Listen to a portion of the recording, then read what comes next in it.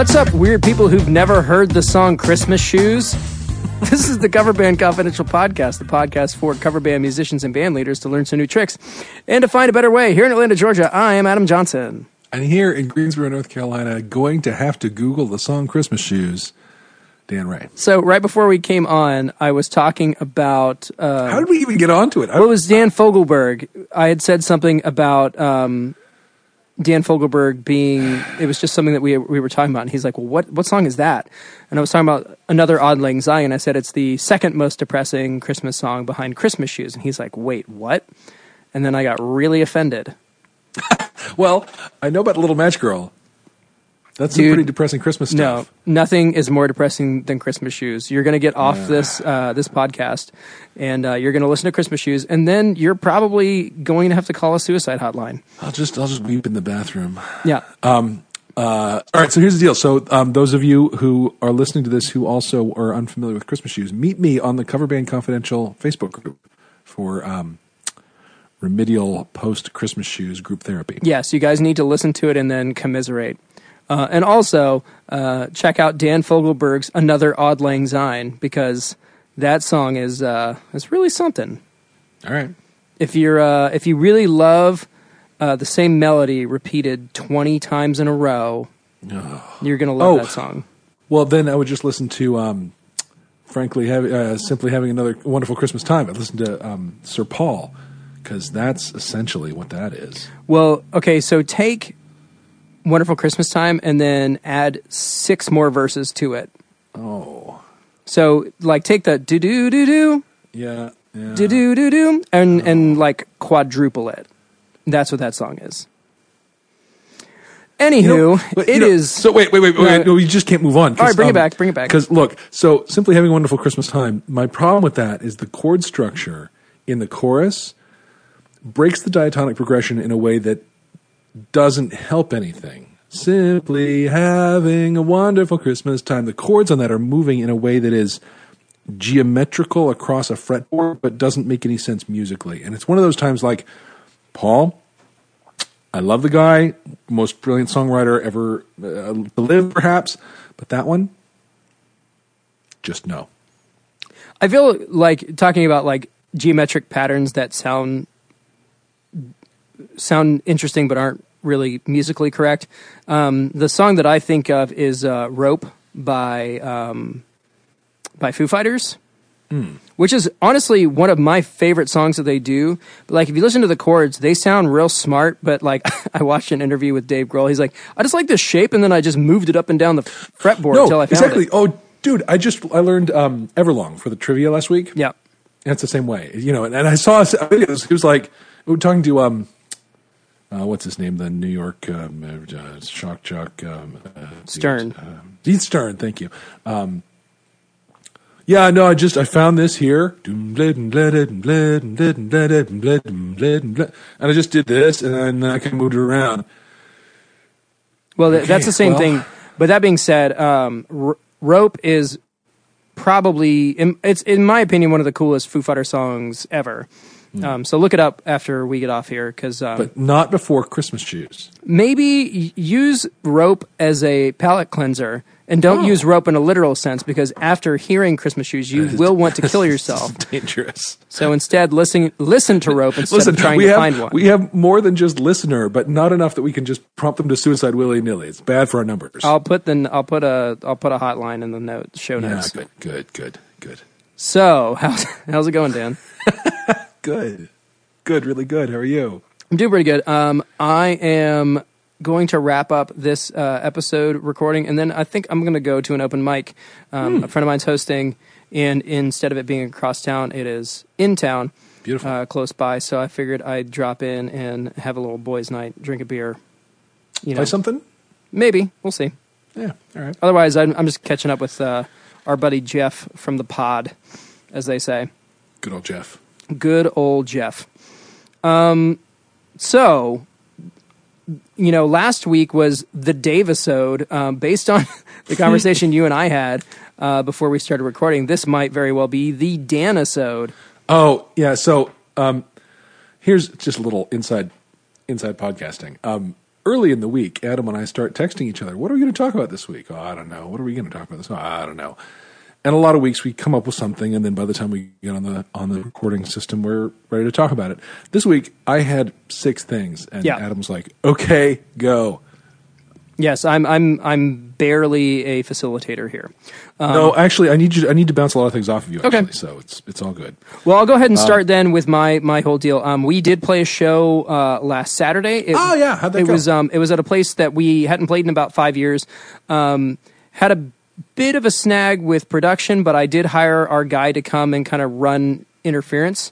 We did, the way that our setup runs is that we try to be as versatile as possible. He wanted to go like his preferred way, and the guy just wasn't quite on the level. So I was like, just give him the fan. We have a 16-channel Snake that you literally just plug in channel for channel, and then we can run everything from there. Once we kind of got on the other side of that, it went really well. Had a good crowd, made some money. The owners were thrilled. We were already talking about playing there again in April. So it was a good night all around. The first people we ever did a wedding for were there in the audience, and isn't that great? We had some show up to a show too. It was wonderful. And our running line is, hey, we're at a 100% marriage success guarantee. So yeah, we did the same thing.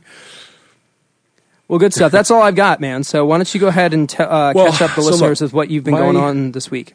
Yeah, my gigging week has been a little. Well, it's been interesting. So on Monday night, I played with the frontman for Viva La Muerte, my psychedelic Americana originals band that I'm in, and his neighbor, who is a jazz pianist, and apparently in his younger days was like a touring studio jazz pianist, like quite a professional at it. And what we were playing for, we were doing opening and closing music about half an hour before and after a reading by the North Carolina Poet Laureate. It's a woman named Jackie Shelton Green, who is just freaking fierce. I haven't been to a poetry reading in probably 30 years, but man alive, she was amazing. She was amazing. And we did a bunch of VLM originals, but then this piano guy would bust out, My Way or just some other standards that I've known forever because I studied jazz piano in college and some after. And I just found my way into them and noodled them like a jazz guitarist. And by God, next thing I knew, I was playing acoustic jazz. And so that's interesting. It was really interesting. I did not. If you'd asked me to try playing jazz before the show started and there was an audience looking at me, I would have told you I couldn't do that. But you never know. Just try stuff. It's good to know some modes. It's kind of the point. And stuff happens when you're in the middle of a performance that comes out of you. You didn't even know. Well, I had joked because he had messaged me earlier in the week that this had happened. I was like, your jazz is probably the jazziest of all. Oh. Because if it's diatonic and it's weird and it's, chromatic in nature, that's real jazzy. Yeah. Yeah. My wife quotes Angela from Office Space about jazz. Why don't they just play the song? That's what my favorite line, and valid. My first time in like a real big boy studio. We were tracking guitars, and I was like, "Oh man, I had messed something up." And the producer turns to me, and goes, "You make a mistake once, it's a mistake. You play that sucker twice, that's jazz, baby." That's jazz. That made me feel good. Yep. So, jazz went. It happened. Jazz went. You jazzed. And then. So then Wednesday, last night, we had a rehearsal in our rehearsal space, which is where we rehearse. I'm tracking so far. Sorry. In which, for the first time, the whole band was on in-ears. Whoa. Yeah, and Tony the drummer and Scott the bassist were wired. They were coming out of the mixer on an XLR aux out into the Behringer 2 input. I don't know its number, but the headphone amp that's for that.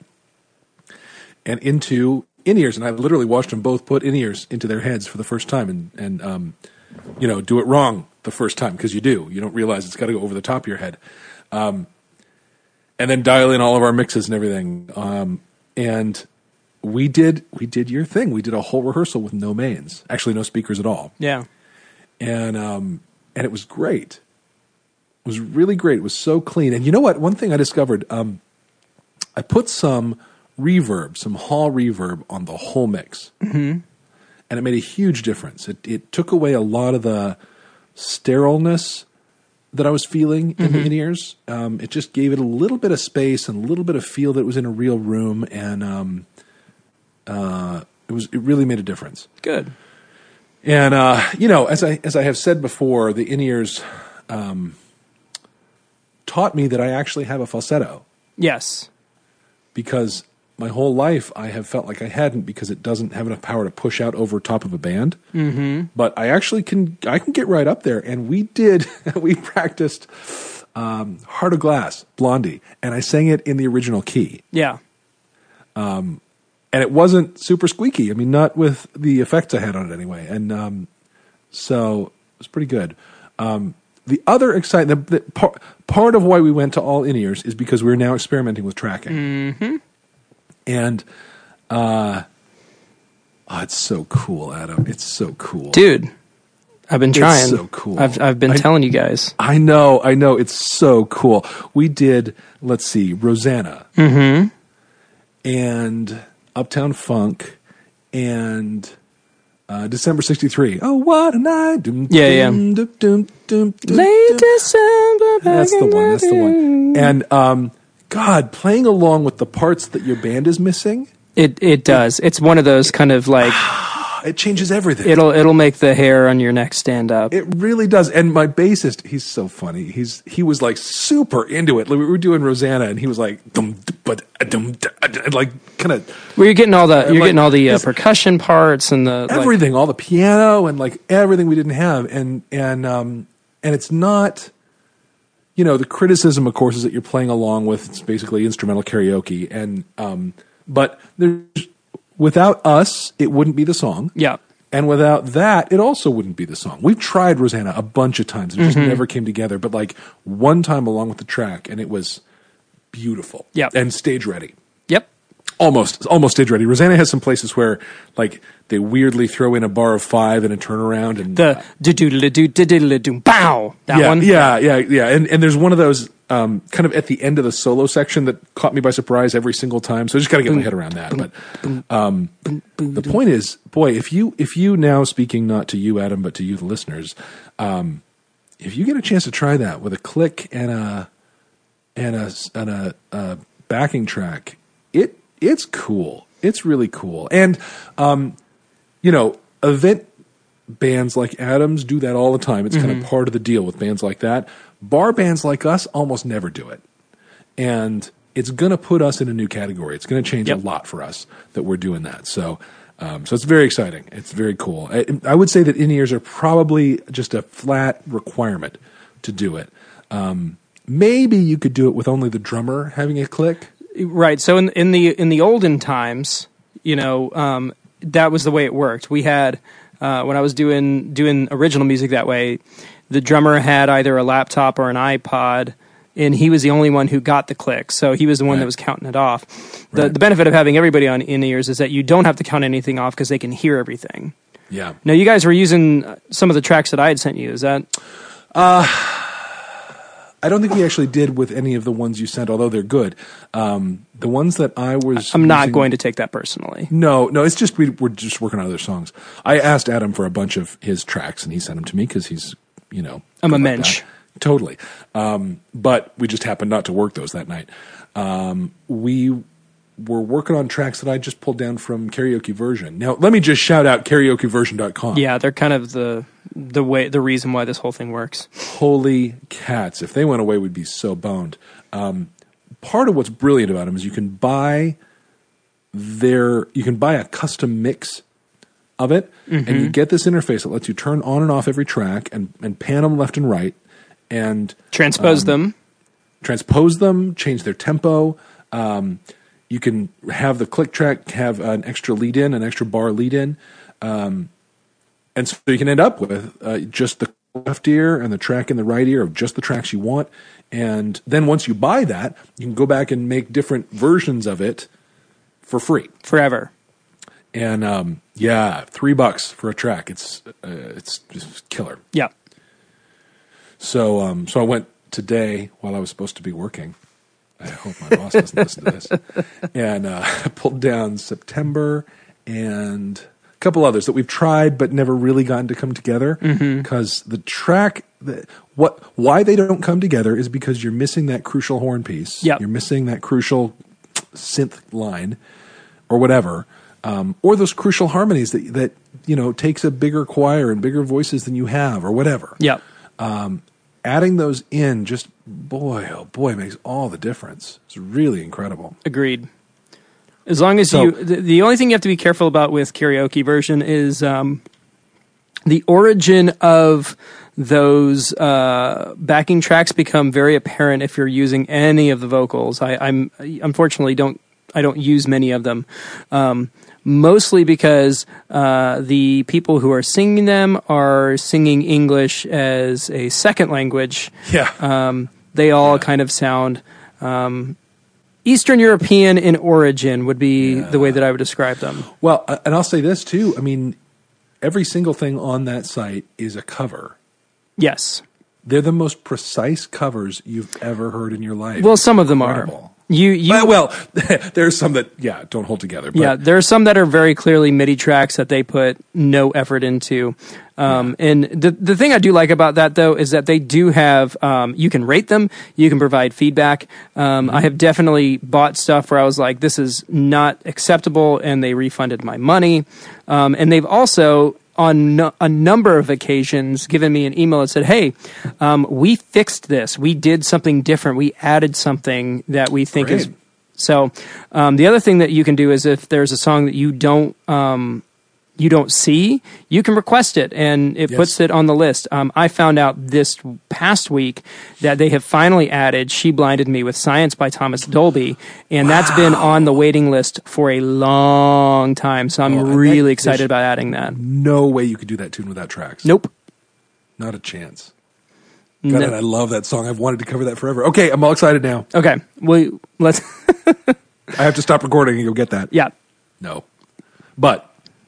right after this. Yeah. So, was there any other fun realizations that you've had this week? Yeah, a couple things. Okay. I'm just looking back at our text history here from what I told you. I have so many things.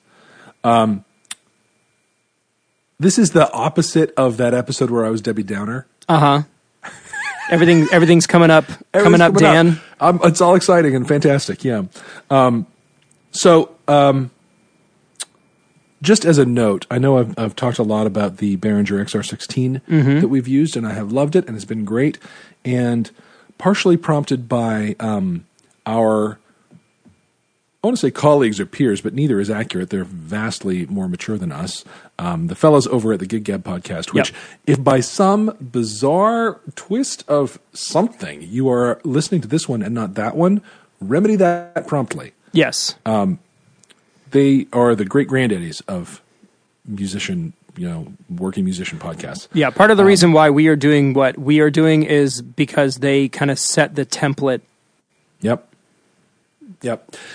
Anyhow, over on that, Dave was talking about the Soundcraft UI24R mixer and how he saw I guess he saw it at CES or something and was raving about it. And when I was first shopping for my rig, my sales technician at Sweetwater tried to talk me into one, and I said, well, $1,000, I don't know.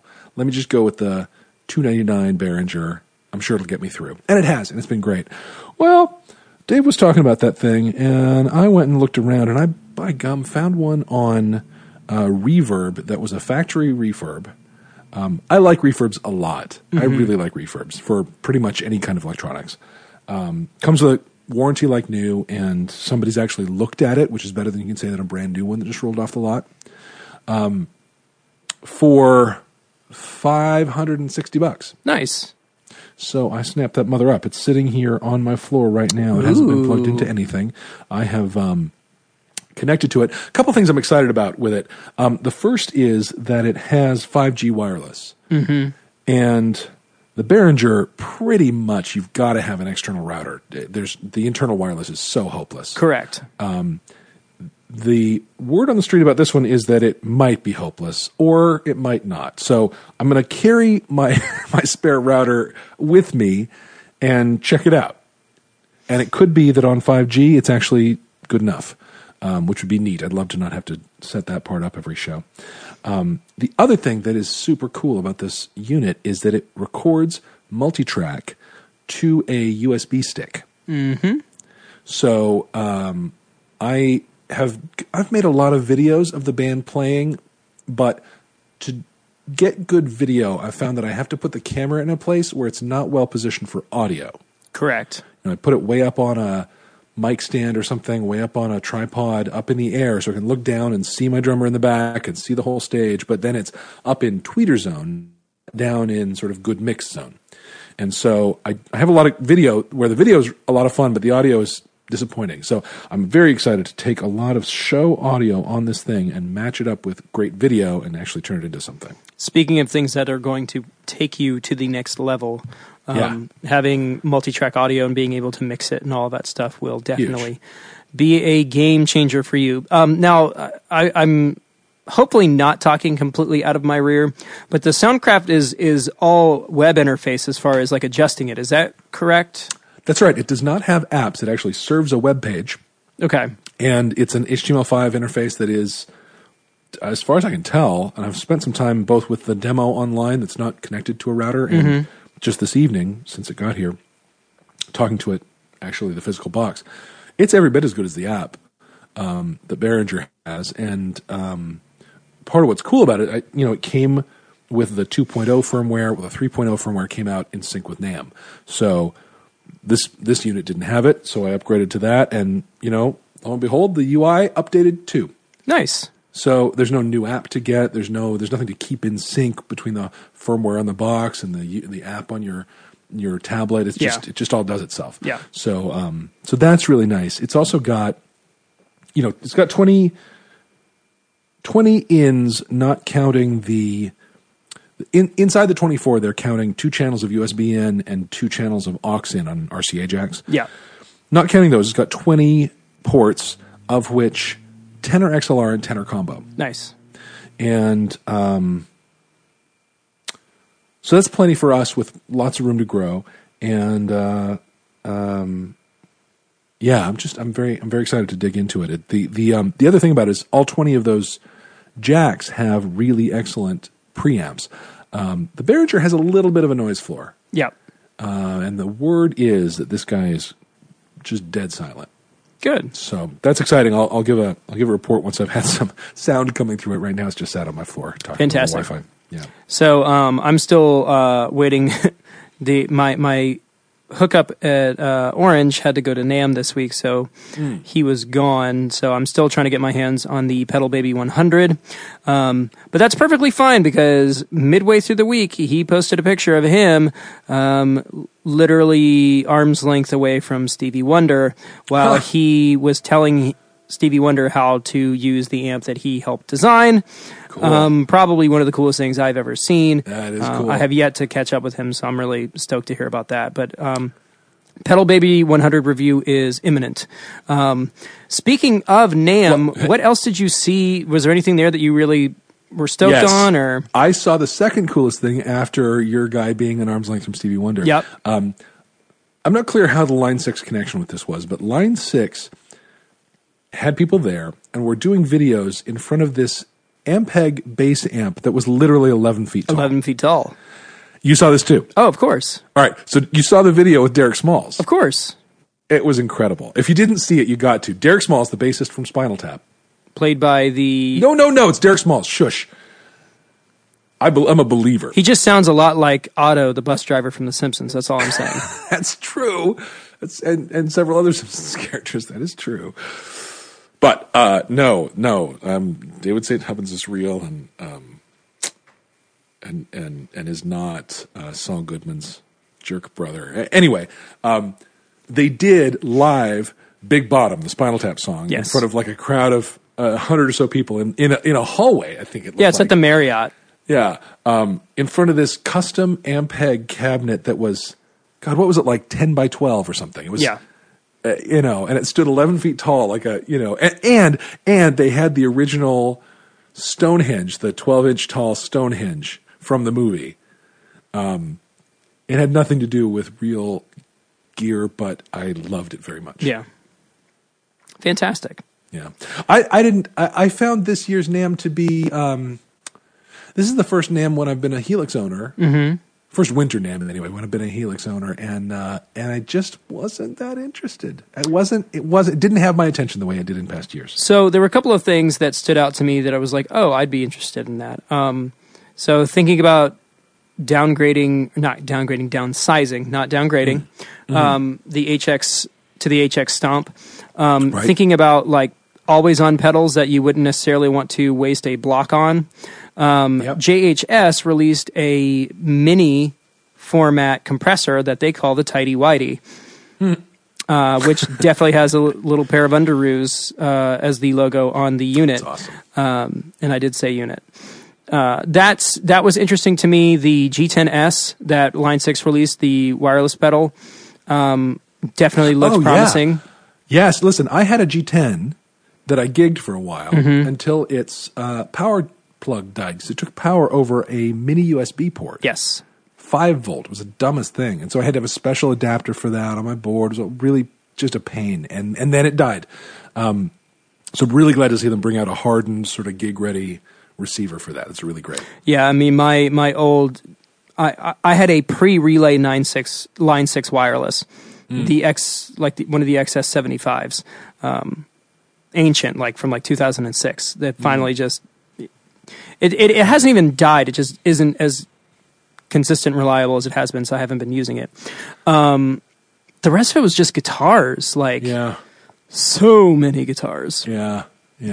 The one big name brand that I was really impressed by was Epiphone. Actually, you should look at their offerings. One of the things that I'm particularly interested in is for those of you who know the band Hailstorm, Lizzie Hale, who's their lead vocalist and one of their guitar players, has a really gnarly custom Gibson Explorer that they're now doing an Epiphone version of. It is a white Explorer, triple, black binding with gold hardware. Wow. It's a snazzy looking Git fiddle. And then also they came back pretty hard with the Kramer edition, including they're reissuing the Richie Sambora signature Kramer, which is that like triple pickup super strap with stars all over it. Right. There were a lot of 80s throwbacks that, really spoke to me. Because again, as a Helix owner, I don't care about effects and I don't care about amps. So it's all about guitars right now. Right. And I on top of that, also, I sat through an interview with the new CEO of Gibson. And it definitely kind of, part of me is like, man, this guy's, corporate jargon is a bit much. But on the same note, like, listen, never mock Synergy Lemon. He was saying the right things, and he was saying them the right way, and it definitely was like, oh, Gibson might be okay. Here's hoping. They have needed a business person. Yeah, well, they needed a branding person really more than anything, and he came from Levi. Okay, so he understands the whole legacy brand as a lifestyle kind of situation. Yeah. But he was saying all the right things. There was a lot of fear about them taking production out of the States and, what they were going to do as far as, new models and stuff. Like they completely went back to basics with like a 50s era and a 60s era Les Paul. All of the product line is kind of in line with what it should be. They're not trying to do like a 2019 Les Paul standard and a 2018 Les Paul standard. It's just Les Paul standard or Les Paul classic. They simplified the whole product line, and it just looks like they're going to actually like use the portfolio that they have, as opposed to just kind of letting it Stray. Part of the reason that I was excited because Gibson owns Steinberger, and Steinberger was out in force this year at NAMM, which they haven't been in a very, very long time. So I didn't know that they is still promising. existed. Yeah. That's great. So anyway, lots of pretty guitars, lots of interesting gear, lots of fun stuff. A guy who I've known for a long time, who's a metal fabricator, was at NAMM, met a bunch of cool people, is probably going to do a bunch of like rock stars, mic stands, and actually got to play a gig at the Whiskey A Go-Go with his Van Halen tribute. So, it was a pretty magical year for a lot of people. So that's good. Cool beans. That's good. You got anything else? All right, I got one more thing. As if this hasn't been enough. So I've been doing this live music, acoustic trivia, name that tune thing. Yes. And I've been doing it at a brew pub in town that, let's see, just a short version, their history. They opened in a part of downtown Greensboro that had been sort of decrepit and abandoned. And their being there opened that part of town up in a way that nobody really saw coming. They were super popular, this place, and it was like stop over there for a beer on your way out of downtown. It was so easy to just drop in, and they were great, and their beer was good, and the space was great, and it was right downtown. It's walking distance from anything you'd want to do in downtown Greensboro. Nice. And and they really kicked butt. They really were doing great for a long time, and then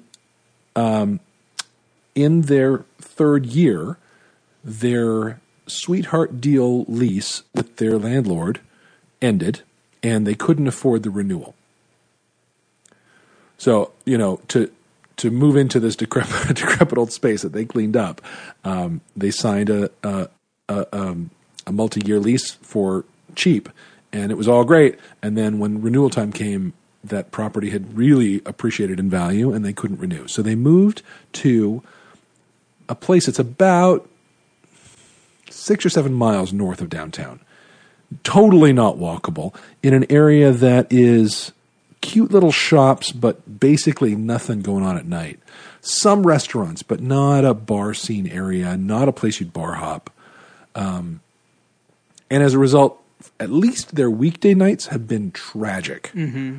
Tragic. And their weekends have been only okay.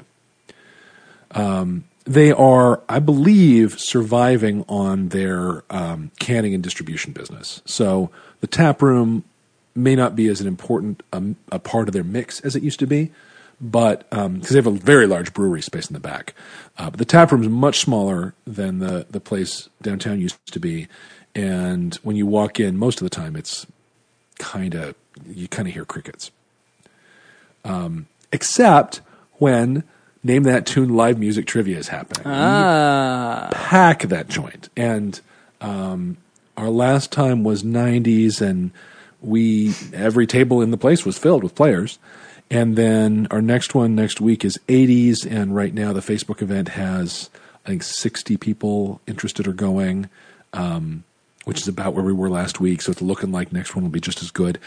It's been really, really popular. And the night that the one time I did just a solo acoustic show there that wasn't the trivia, was also really well attended, and people stuck around, and it was really great. But that has not been the dominant story of their acoustic business there. The tap room's no good for bands. It's a solo acoustic kind of venue. There is a stage in the brewery area that they can kind of rope off the business part of that. And in fact, how I got in with the guy who booked there was he booked the Clanky Lincolns for the 4th anniversary party of the brewery, and we played back in there, and it was fine. But since then, it's been, for my participation with them, has been all acoustic, and my nights have been strong, except for the one night there was 12 inches being called for that night of snow. Nobody came out because it's North Carolina. So the guy who used to book there, who's not working there anymore, he went back to school and he's not working there anymore, but he was booking people who were his friends and were he was kind of using the night as a favor to musicians who wanted to play. Mm-hmm. And when you'd walk in, there'd be like a guy over in the corner with an amp sort of mumbling and no house music. And by the time you were halfway down the bar from him, you didn't hear any music happening at all. And it was often like originals, and it was so the booker was trying to be like a patron of the arts. Yeah. And he wasn't looking from what his employer needed to have happen there. So he's now gone. There's a new girl in who's new to bartending and never managed a music program before, but is young and enthusiastic and very excited about it. And I said to her, look, I got a lot of contacts. We can just, we'll work together, whatever. And I started reaching out to people who I know understand that you are a beer salesman in that circumstance. You're not, you're not performing at the Met. You're your job is to keep people in their seats and keep them drinking and keep them entertained while they stick around longer than they would if you weren't there. Yeah, you're an alcohol retention device. Essentially, yeah, you are the funnel in everyone's mouths. Not sure I like that metaphor, but we're sticking with it. So I offered to help with that, and then I thought, I happen to know that the owner of the place, who I've only ever sort of waved at in passing, doesn't have a lot of support or faith in music as a tool for his bar to thrive. And part of it is because what's been being booked is these things that nobody would come out for and nobody sticks around for. But if we could build that up, if we could turn that into something and build an audience for it, that'd be something, right? So I somehow managed to get a meeting with the lead bartender and the new excited girl and the owner of the place and me on Sunday afternoon to talk about what she and I sort of imagine the place could do and be. And so it's got me thinking, what if I added like a side hustle to my side hustle to consult with bars and beer, breweries and things like that on having their music program really feed their business. Because, in my other life that I do 40-ish hours a day, I'm essentially a business consultant and product person, and I have a lot of skills in that area, frankly. And so I don't quite know how I'd monetize it, but I'm looking at what would it be like to be someone who helps people. I don't know if I'd manage booking. I did that for another brewery, and it was a lot. Yeah. But if I could help connect people and somehow turn that into some kind of way to support artists who I know get what we're doing there, and support venues that need, butts in their seats, that seems like that has value. And I don't quite know how to turn that into something that has, a payday attached to it. But I'm interested. So it's just a thing I'm kind of looking at.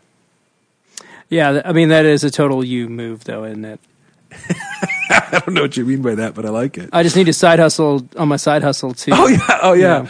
Yeah. What did I say on the some say I'm overcommitted. To them I say, yes, dear. Yeah, no, that was a good one. Yeah.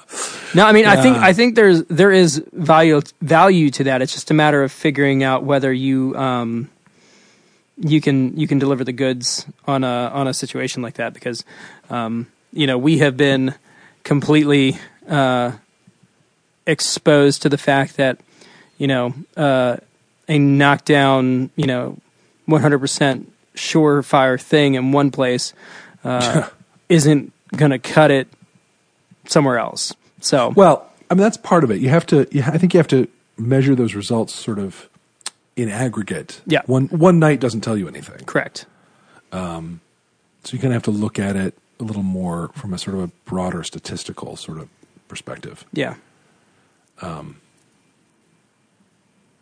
that's fine. I have experience with that too. Yeah. I did a spreadsheet that ran a Monte Carlo simulation this week. So, well, whatever that means. I know, right? to our listener who knows what that means. Ha ha, you and me. Yeah. Good stuff, man. I think, that definitely has value. And I think that you definitely now have a track record of like, hey, here's stuff that works. So if you can do it, do it. There's a bit of in our area, there's like an acoustic gig mafia, which is the best way that I can explain it. It's like the small handful of gatekeepers that, decide who plays where and that kind of thing. Yeah, we have some of that too. And I mean, that's fine. It's it's being a big fish in a small pond. And I definitely would not want that job. Right. Like at all. Because the thing that people don't understand when they complain about bookers not calling them back is just the sheer volume of what a booker deals with day after day after day. You are one of 1,000. Yeah. And maybe not you're one of 1,000, but like to a single person, you're one of too many. Way too many. Yeah. And they are under no obligation. Feels like 1,000. I will tell you, it feels like 1,000. Yeah, they're under no obligation to help you. No. That's actually not what they're there for at all. In the slightest. They are there to find beer retention devices. Exactly. Funnels. They're looking for funnels. They're looking for funnels, and you're it. Maybe. Or not, or somebody else might be. Well, the question is, can you prove to them within 10 seconds that you're it? Yeah. So, good stuff, man. Me, I've got one other thing. Yeah. What time are we at? I don't even know what time No, we're good. We're totally good. So, many months ago, I think it was November, Justin and I were on one of our Saturday afternoon bar crawl / gig hunting expeditions.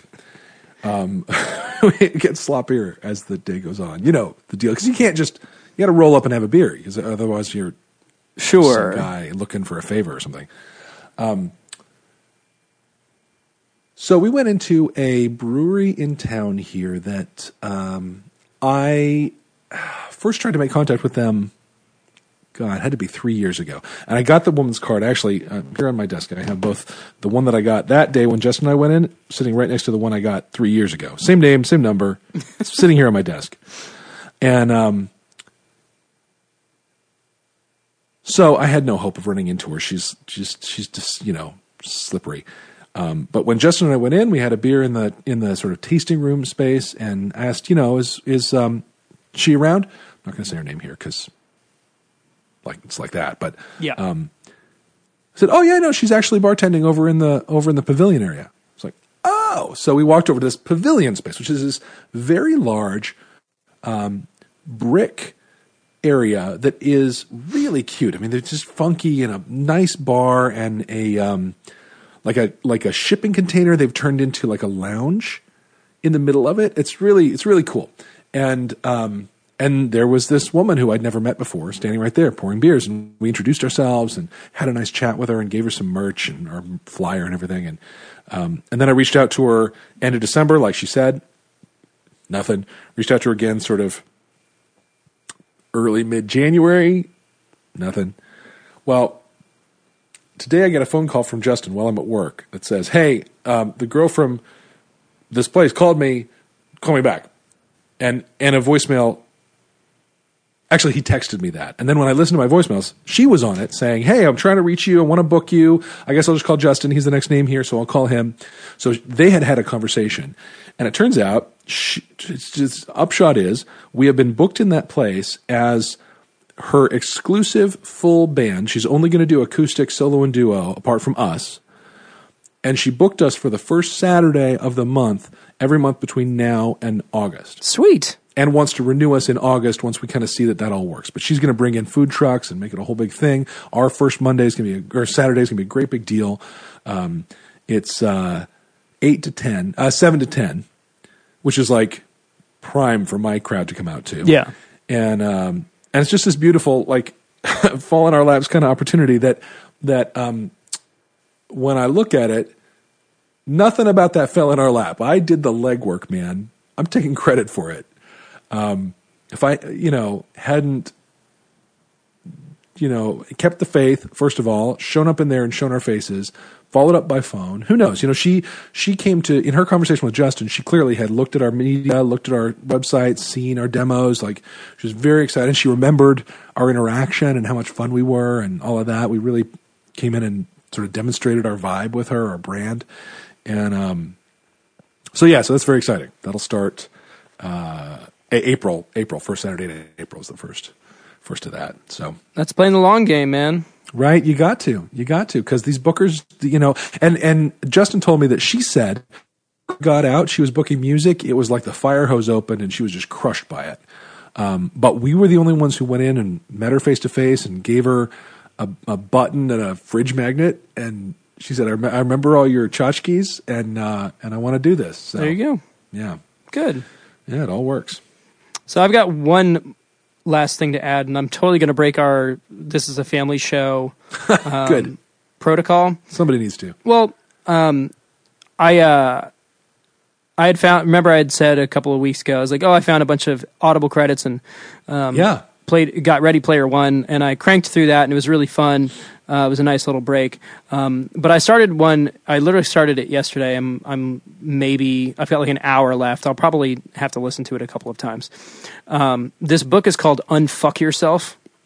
Get Out of Your Head and Into Your Life by a guy named Gary John Bishop. It is a fantastic read or listen.